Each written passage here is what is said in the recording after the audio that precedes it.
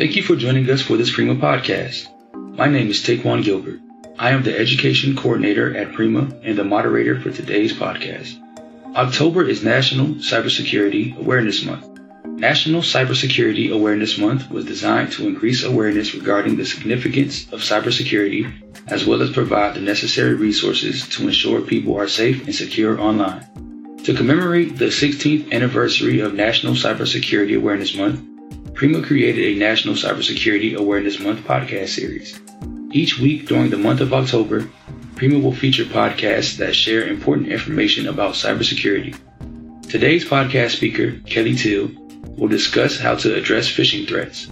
She is the lead for the Cybersecurity and Infrastructure Security Agency Phishing Campaign Assessment at the United States Department of Homeland Security.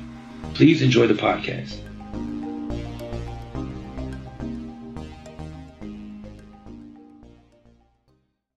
Thank you for joining us today, Kelly. Yeah, my pleasure. Thank you for inviting me. So first off, what's your background? What led you to the Cybersecurity and Infrastructure Security Agency and your path to becoming a phishing expert? Oh, it's actually, I think it's pretty interesting because I didn't really come from a technical background. I actually started off my, educational pursuits looking at economics. I was really fascinated by how money works and how it influences people and drives people to do things. And that's what actually led me into the cybersecurity world. It was asking the question, what is cybercrime? Why are people motivated to do it? And the more I dug into it, the more I was fascinated. I pursued a degree in international affairs after my economics degree because I thought, well, cyberspace knows no boundaries. You have criminal actors all over the world. Let's see if there's something here to explore. And there was a lot of great research that I did that when I got out of college and I thought, okay, where am I going to go next? It really turned to an opportunity to do more research in cybersecurity.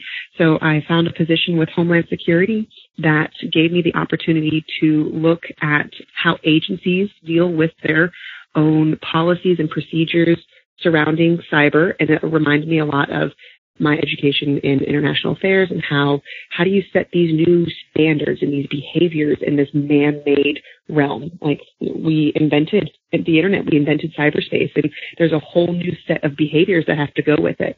And after a few years of doing some of this like compliance and auditing to make sure people are following best practices, the opportunity came around that I could lead the phishing program because it really has a lot to do with these same behaviors. You have people who write policies and people who try and implement them, but then you have the end user who is either not implementing them or following them or just is unaware of them, and they still engage in these bad or negative behaviors that put them and the company at risk. And so it's asking these questions of why are we still doing this? And really to be how this path, you say, of becoming a phishing expert was just driven by curiosity and asking questions and saying, what are we doing and how can we make ourselves better? So I really say for anybody who wants to get into the cybersecurity field, just have this inquisitive nature. It's gotten me this far, but also be willing to just ask unusual questions and put in that effort to see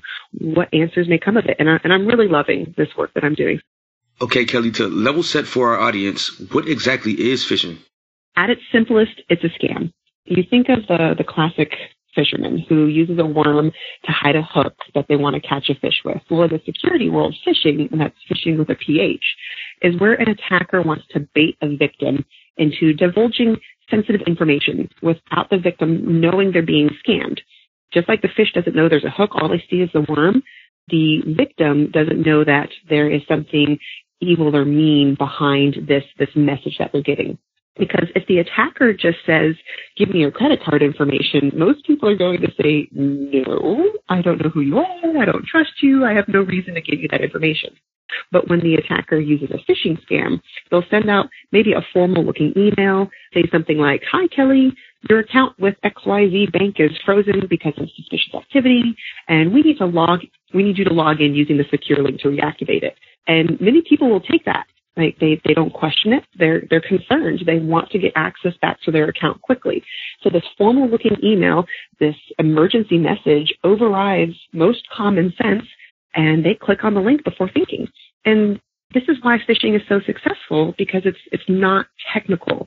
It's a form of social engineering where the attackers play on human emotions like fear or curiosity or greed or this innate desire to be helpful. And it's also successful because it takes place online where you can't see the other person, or at least in online communications where you can't read their body language or make eye contact with them to confirm their actual identity or have any other way to detect traditional signs of untrustworthiness. And I always think of this, the comic from the New Yorker in the 1990s, where it says, on the internet, no one knows you're a dog. Knowing exactly who is sending you that message can still be a challenge. And that's why phishing is such a successful and profitable type of scam, even today. When I think of phishing, I think of the old email chain letters and the Nigerian print scams from years ago. Is that what phishing still looks like? And how is it being used today? Yes. So I remember those old email chain letters too. Some family member forwards it, says you need to submit this to another 10 people and more bad luck is going to happen. Kind of like a precursor to phishing. That's more just annoying. But the Nigerian print scam, yes, that's where someone, and a lot of these, not all of them, but a lot of them do originate out of Nigeria, saying, hey, I have an inheritance and I want to benefit some charity, but I need your help. It's like we need help transferring this money, and it's a fee for service. And if you just give me $1,500 to help me transfer this $1 million, I'll give you a quarter of it. That's your classic Nigerian print scam, which we've seen in the early 2000s, and we're still seeing it today.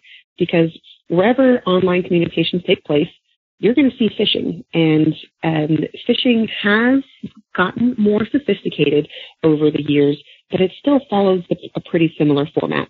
You will see people attempting to get you to click on links or share information, like in gaming chat rooms or on private messages on LinkedIn or Facebook or WhatsApp or many social media direct messaging, and email.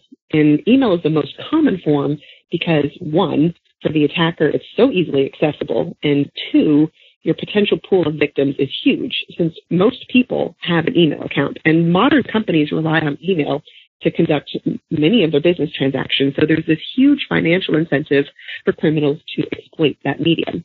So while I mentioned the Nigerian print scam, it's still out there. But what's really popular right now and really profitable is this phishing scam targeting businesses called business email compromise, or BEC. And this is where an attacker first lures someone within a company into revealing just enough information to where the attacker can get access to a legitimate email account. Then with that real email account, the attacker starts sending more emails, pretending to be someone in that company who's maybe a senior official or someone who has a lot of clout, who wouldn't be challenged for maybe making a request. And so the scam usually takes place over several email exchanges, but generally follow the sequence of first asking the victim if they're able to purchase gift cards or change payroll information or make a wire transfer. And then they make the note that this request is urgent and must be done as soon as possible. And if that person were to not comply right away, maybe they lose their job or face retribution. And this type of scam is also used to fleece companies by using the same compromised email, not to send internally, but to send externally to other companies where they send fake invoices. And according to the FBI, this scam has cost companies around the world over $26 billion, and that's billion with a B, since it came on the scene in mass usage in 2013. While that is really financially motivated one, a large subset or a smaller portion of phishing scams are done not with a direct financial incentive. So a direct financial incentive would be, I'm just trying to get your credit card information and I want to join your bank account.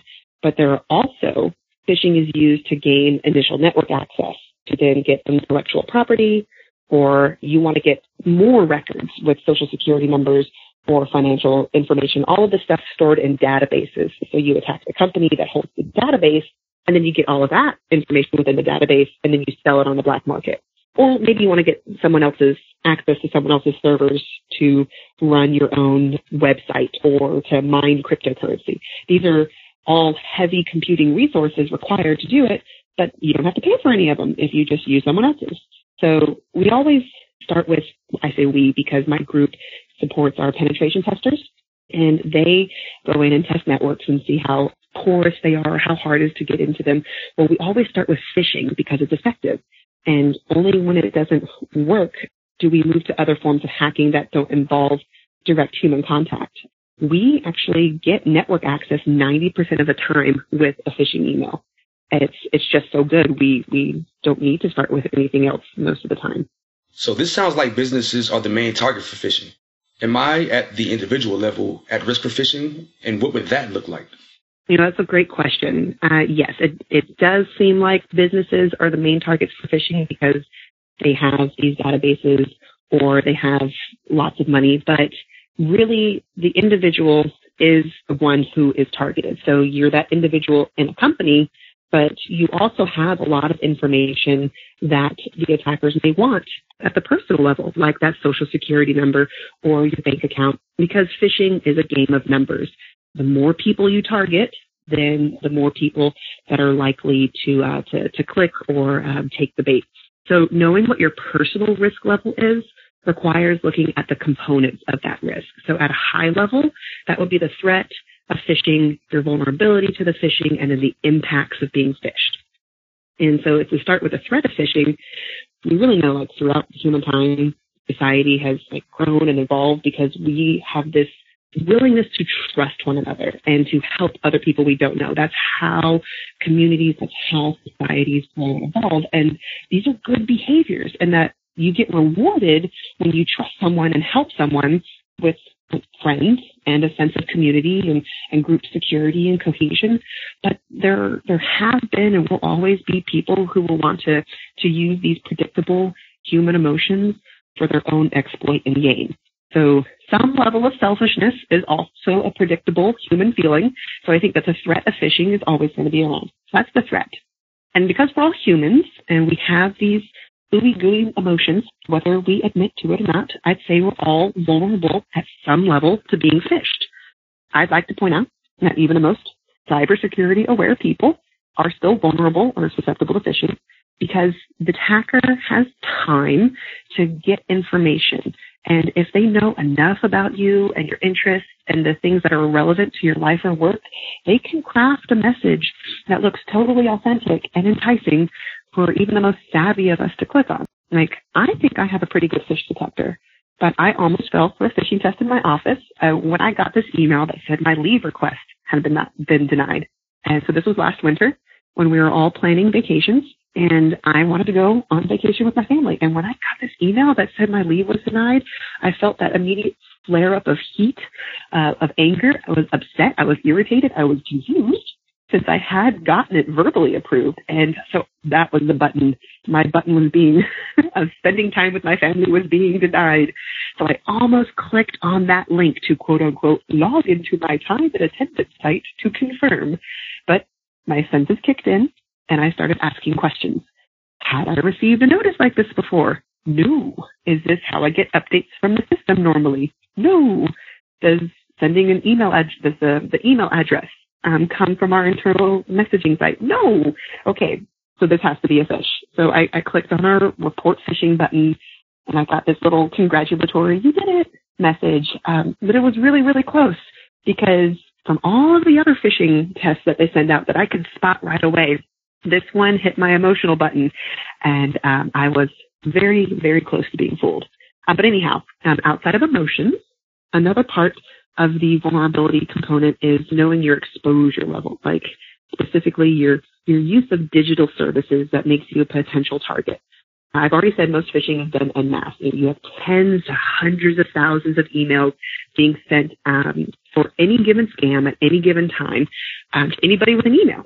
So these scams are done by looking like the email is coming from a large-scale organization or a widely used media site or online storage site or a free email service, something that has those hundreds of thousands to millions of people signed up for them. So this email may say, you need to reset your password, or that someone has requested to tag you in a photo, or that your storage is running out. So many of the some or many of the people who are targeted in these scams may actually use one of those sites. So they might click on the link. So if this were you and you were a subscriber of one of these sites and you got this email and you click, you might get some bad software downloaded onto your computer. And that bad software then uses your actual email to start emailing all of your contacts, maybe like a malicious calendar invite or friend request or some other social email. And because these emails are coming from you, your friends are now more likely to trust whatever you send them. And the scam spreads and spreads and spreads. And a good thing is that email filters and a lot of these large email services are super good at spotting these mass type of phishing scams. So even before you or a friend gets compromised, most of them are filtered out, but there still is that chance of something making it through. And so that's how that scam works. The scammers send it to so many people. And even if a very small percentage click, that's still a lot. And so the last part of understanding your vulnerability to phishing is knowing how attractive of a target you are. So you have those mass phishing scams. Well, there are attackers who take the time to craft more specific emails to a very certain audience using information maybe they're found online, or maybe they're already sitting on someone's email and they can see the conversations, or maybe they have this information from a compromised database. And as a great example, I have a friend who was closing on a house recently, and it was, let's say, like the Friday night of the week before she was supposed to close. She was a first-time house buyer, and she needed to get ready to pay her deposit. And she gets this email, 10 o'clock at night, from her lender saying, hey, the banking information has changed. In order to close, you need to wire your down payment to this new bank and forget that old bank. And if you don't do it by midnight tonight, you're not going to get your house. And so as a first-time home buyer, she wasn't entirely sure if this was normal or not normal, but she was concerned about losing her house. But there was just something about that email that seemed unusual. She was in a state on the East Coast, and this new bank was in a state on the West Coast. And that was quite unusual, and they hadn't talked about this ahead of time. So she calls her lender. He doesn't pick up. She emails him back. They continue to have this conversation of, why do I need to do this? I don't understand. The lender says, you got to do it. You're going to lose the house. Wire the money now. Don't question me. And so at 10 o'clock at night, she calls me and says, I don't know what to do. This looks wrong, but I don't want to lose my house. And the advice that I gave her was, if it seems suspicious, just pump the brakes. There is no rush. Like, most of these timelines when you're closing on a house are pretty flexible. So until you get like verbal confirmation from that lender, don't do anything. Well, as it turns out, that was a scammer. That person had somehow gotten into the bank's email system and was watching these conversations, waiting for someone to get ready to be closing their house and getting ready to the point of money transferring. And then they swooped in and took over the conversation. Her actual lender had had a family emergency and was not reachable by anybody. But because she was sufficiently suspicious, she did not take the bait of potentially losing out on her house. She contacted the company on Monday, got the verbal confirmation. They opened up an investigation. She was able to finally close on her house and all of that. But some people just aren't as lucky. They take the bait, they feel the panic, and they do whatever it is the quote-unquote lender is saying to do without getting that second or third form of confirmation. And this is where the attacker has time and they have the patience. So knowing how attractive you are as a target, she was attractive because she was a first-time home buyer and at that point of getting ready to transfer that money. So being aware of where you may be targeted and knowing the ways in which you could be targeted is all about how you reduce your risk. So you covered threat and vulnerability. What about impact? Yes. So you caught on to that. I did just say this is all about how you reduce your risk, but I love leaving impact for last because it's here where we really can act to lower our risk of phishing. We can't do much about the threat of phishing in the immediate sense as an individual. We all have some emotional button. I explained mine was losing out on time with family. And I admit to that, but some people may not admit that they have an emotional button. And we can only control our exposure to a point because of this modern need and prevalence of digital communications. And the attractiveness of a target is in the eye of the fisher. So you can make yourself less attractive, but someone may always find you as an attractive target.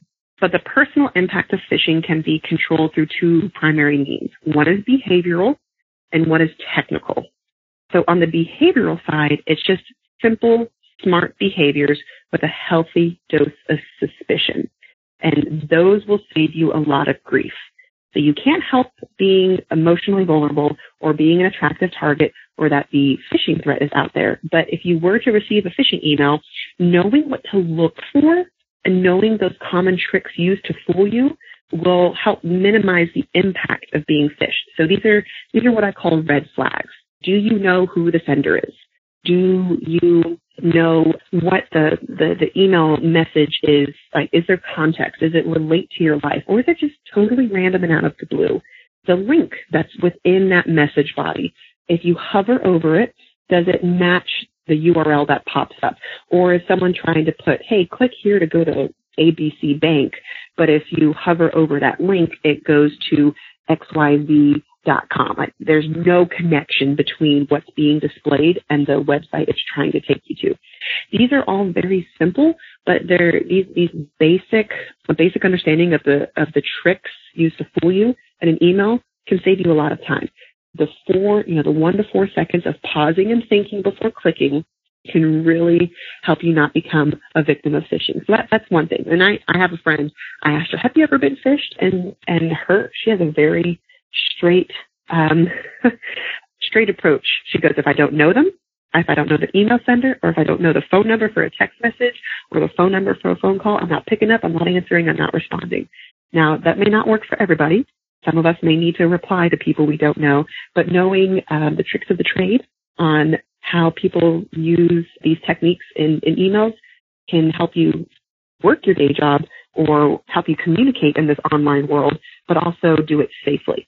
Another behavior is just being aware of the information you post online. Like, if you see a friend posting something about these 40 questions you never knew about me, and you start reading through these questions, and it's, what's the name of the dog you had growing up? What's the name of the street you had growing your childhood home? What's the make and model of the first car you drove? These all sound like fun things to know about you, but they also sound like those challenge response questions when you're trying to reset your password for an account. So knowing that this information you're sharing with friends may not stop with your friends, and just pausing and asking yourself, okay, yes, this is a fun little quiz, but is it giving up too much information? And it's the same thing with sharing that you are on or about to go on a vacation. That type of information can be used to, we're not even going to talk about, the security of your home while you're away on vacation, but it could be put into an email saying, hey, this upcoming vacation you're going on, your plane tickets have been changed. You need to log into your account to confirm the upgrade. That's the type of information that can be used to make an email seem relevant to you. And it's information you shared openly, willingly. Another one is geotagging, like when you post a picture online and it marks your location. It's the same thing. Like, you just got to ask, am I sharing too much? And can this be used against me? And it's all about that attractiveness as a target. And, someone can see that as attractive, but at least you can control the amount of information you're putting out there. So those are really behaviors. And this next one is kind of a behavior, kind of a technical, but it's repeating passwords across accounts. So let's say you get a phishing email and someone gets you to successfully share your credentials. Okay, you realize you've been phished and you try and change your password for your social media account. But if you use that password again and again and again on a bunch of other sites, they now have the keys to the kingdom. Like, they can get to your bank and to your money sharing apps and to any of these other accounts that you have because you've used the same password. So if you have a unique account, you want a unique password. So to reduce the impact, that's a huge way to reduce impact of phishing. Yes, they may compromise one account, but they can't replay it to all of your other accounts, online or real world. because you've stopped reusing passwords. And so now we really get into technical control. So that's behavioral. Technical, like the really good email filtering that large email services use, that's one part that helps reduce phishing and spam emails. There's another part of it where if you've already clicked, because we're talking about impact, two-factor or multi-factor authentication is an excellent way to reduce the impact of phishing. And what this is it uses something in addition to a password to log into your account, like an SMS code texted to you on your phone, or a physical token, or an authentication app. If your password is compromised, the attacker still cannot log into your account without having those other bits of information. So wherever possible, I implore you, enable multi-factor authentication to ensure that you are the only person that has access to your account. Then after multi-factor, I'd say being smart about the Wi-Fi that you connect to is also a good technical control. So if you find yourself at the airport or coffee shop or hotel or other places with free Wi-Fi, you just avoid using the free internet access. I mean, you can use it. Like, you want to confirm with someone official at that location that you are connecting to the correct network and not some lookalike network. But if you are doing it unsecured, then don't do anything sensitive like banking or logging into something that requires a password. And if your phone has the ability, using your personal hotspot, yes, it's your own data, but it is a safer alternative to free Wi-Fi. And then one more really good technical control for reducing the impact of phishing is keeping up to date with your antivirus and security updates. So you've clicked on the email or you've opened the attachment and something has downloaded onto your computer. Well, it's only going to work for the most part if your computer is not up to date. So these attachments or these malicious exploits work because your computer hasn't been patched or updated. And I'm not going to talk about 0 days or the things you really can't protect against. But most of these phishing attacks use well-known exploits that your computer manufacturer, your software provider, your app developer, they've already pushed these updates to you, and they're just waiting for you to download them so that your phone or your device remains secure. So when your phone or app gives you that pop-up that says it's time to update, really try not to delay on that. I mean, these are critical patch updates for the latest threat. And if possible, to save yourself some time, just set your updates to be automatic. And that's one less thing you have to worry about. So between these very simple technical controls and these slight behavioral changes, you're going to go a really long way to reducing the impact of phishing and then your overall risk of phishing. We covered briefly in the beginning that you work for the Cybersecurity and Infrastructure Security Agency performing phishing assessments. Is CISA doing anything else to combat phishing, and are there any other resources for our audience to learn more? Yes, I'm really glad you asked about that. So CISA is in partnership with the National Cybersecurity Alliance, and we're helping host National Cybersecurity Awareness Month through a bunch of activities and events. One of them, being this wonderful opportunity to talk with you on this podcast. And I'm so happy to be able to share this information. I am really passionate about phishing and helping show people that even the average everyday person can protect themselves against what is a pretty big threat. So for National Cybersecurity Awareness Month, our overall message is be cyber smart. You want to own IT, secure IT, and protect IT. And everybody has this individual role you play online to be safe. And there are just very straightforward but proactive steps you can take to enhance cybersecurity at home and in the workplace. And so to find these resources, you can go to CISA.gov or you can go to dhs.gov/NCSAM, so National Cybersecurity Awareness Month. And there you're going to find activities, other resources, these great videos. Going to CISA.gov and clicking on the Be Cyber Smart, there are these great 15-second videos that give you ideas on, is it smart to connect to Wi-Fi? How about protecting my phone? What about this information I'm sharing? I love them. It's a really great way to start conversations and share this information because you really have to have a handful of advocates who are passionate about sharing information and knowing that, hey, by sharing this stuff about not putting out your credit card information, I may be protecting a loved one, a family member, a friend from becoming a victim, from losing their identity or their funds or losing out on this chance of getting a house because their credit score went in the tank. So it's this, you have this personal role, and it helps with friends and family and making it a social role. So yeah, going to CISA.gov, going to DHS.gov/NCSAM, you'll find a lot of great information there. And then other things are, and this is outside of CISA, this is just asking questions, starting conversations, listening to great podcasts like this one. These are all my personal thoughts about more resources. We're really in a place in a time where lots of attention is being given to cybersecurity because we're all online. And one great thing that you can do is just do a digital refresh. Go to your social media sites and look at the privacy settings, update them, make sure they are what you think they are. Take this opportunity to do an annual update of all of your passwords. Start using long, complicated passwords, and know that you can use a password manager to record them all, and you keep the password manager safe with two-factor authentication. It's just layering, and that's going to get you a long way in being cyber smart, cyber secure. And some more information like this is available online. I know I covered a lot in this talk, but you can find those laid out and in easily shareable formats to give out to your friends and family. So I'm really glad you asked about that part because those online resources are really great. Thank you for tuning into Prima's National Cybersecurity Awareness Month podcast series.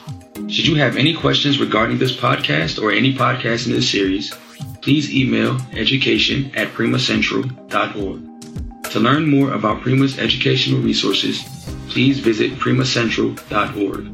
Thanks again.